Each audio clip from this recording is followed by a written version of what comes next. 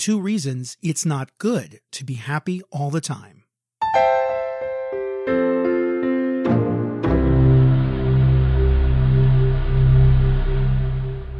You're listening to Psychology in 10 Minutes. I'm David B. Feldman.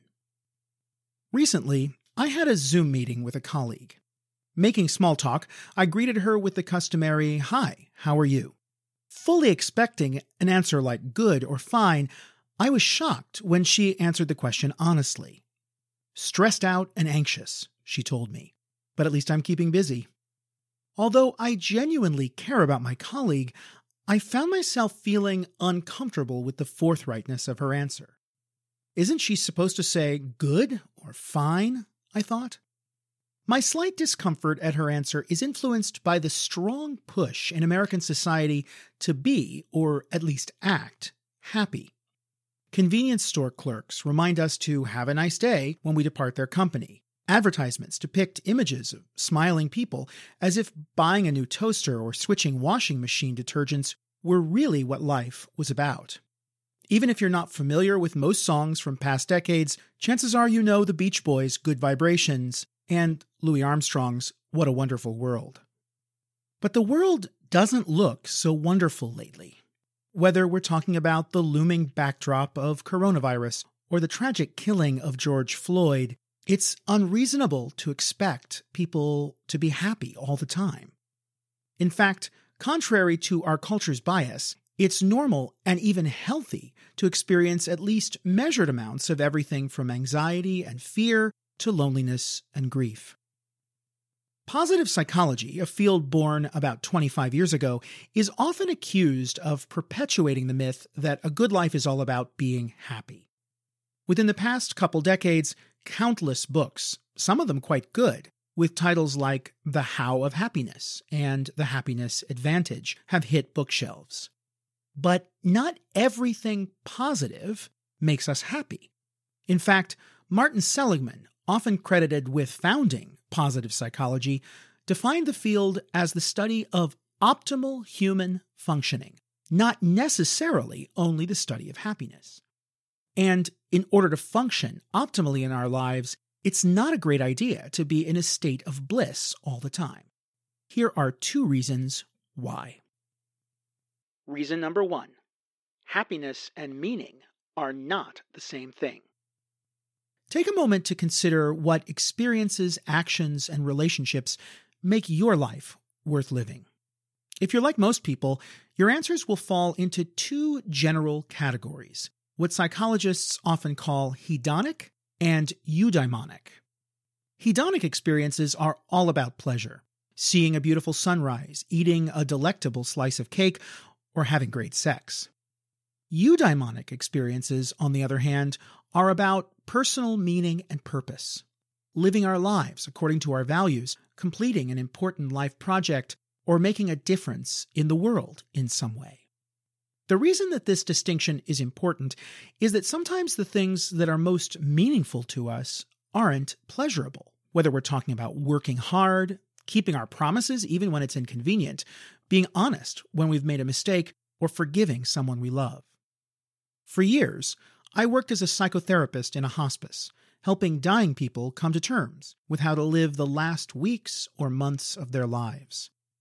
While I can't say the job was pleasurable, I can definitely say it was the most meaningful work of my life. On the flip side, many pleasurable experiences are not actually meaningful.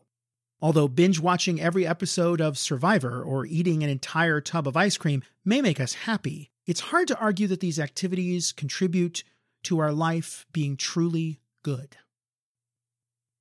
Reason number 2. Negative emotions can make life better. Although most of us might prefer to feel happy all the time, research shows that negative feelings, while unpleasant, can sometimes be good for us. Anxiety and fear can protect us against potential threats. Guilt can motivate us to make amends when we've done something wrong, allowing us to preserve our most meaningful relationships. Even anger can be useful. In one study, experimenters asked participants to play the role of a seller, negotiating with a buyer. Their task was to sell a batch of mobile phones to the buyer, who they believed was a participant like themselves but was actually an actor, at the highest price possible. The better the deal they were able to strike, the greater the reward they would receive in the real world at the end of the experiment. Some of the participants in the experiment were led to believe that the buyer was growing angry with them, whereas others were led to believe that the buyer felt happy. The results were clear. Participants who thought they were dealing with an angry buyer offered their cell phones at more than a 30% discount over participants who thought they were dealing with a happy buyer. Remember that the next time you need to call your cable provider to dispute an unfair bill. Of course, there's a difference between feeling an emotion like anger and acting violently. There's also a big difference between experiencing negative emotions in manageable amounts and being completely overtaken by them. Like most things in life, virtually any emotion is best in moderation. But as this and other studies show, just the right amount of certain negative emotions, acted on in effective ways, can be useful. Political movements that change the world can be fueled by anger, while urges to change our life for the better can be fueled by sadness or regret. Perhaps the most important lesson in all this research is that living a good life isn't just about being happy. It's about being authentically who we are, including pleasure and pain, happiness and sadness, love and conflict. If we felt happy all the time, we might end up missing opportunities to improve ourselves, fight for what we believe in, or engage in some of the most meaningful endeavors of our lives. My colleague who said she was feeling stressed out is a physician taking care of patients with COVID-19. Every day, she faces gut-wrenching medical decisions and fear of contracting the coronavirus. But she also told me that, despite her worry, she feels that what she is doing brings purpose to her life. Sometimes the hardest experiences are also the most important, she told me. I'll be happy when it's over, but I wouldn't want to be doing anything else.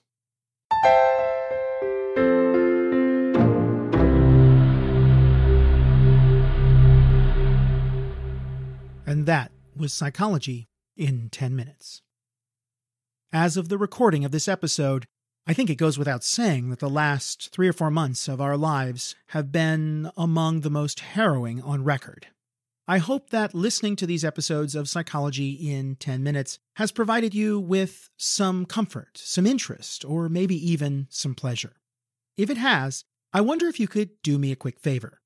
Take 2 minutes of your time, just 2 minutes, to log into iTunes or your favorite podcasting app and write us a quick review. Your words will really help others to find the show. And as always, thanks for listening.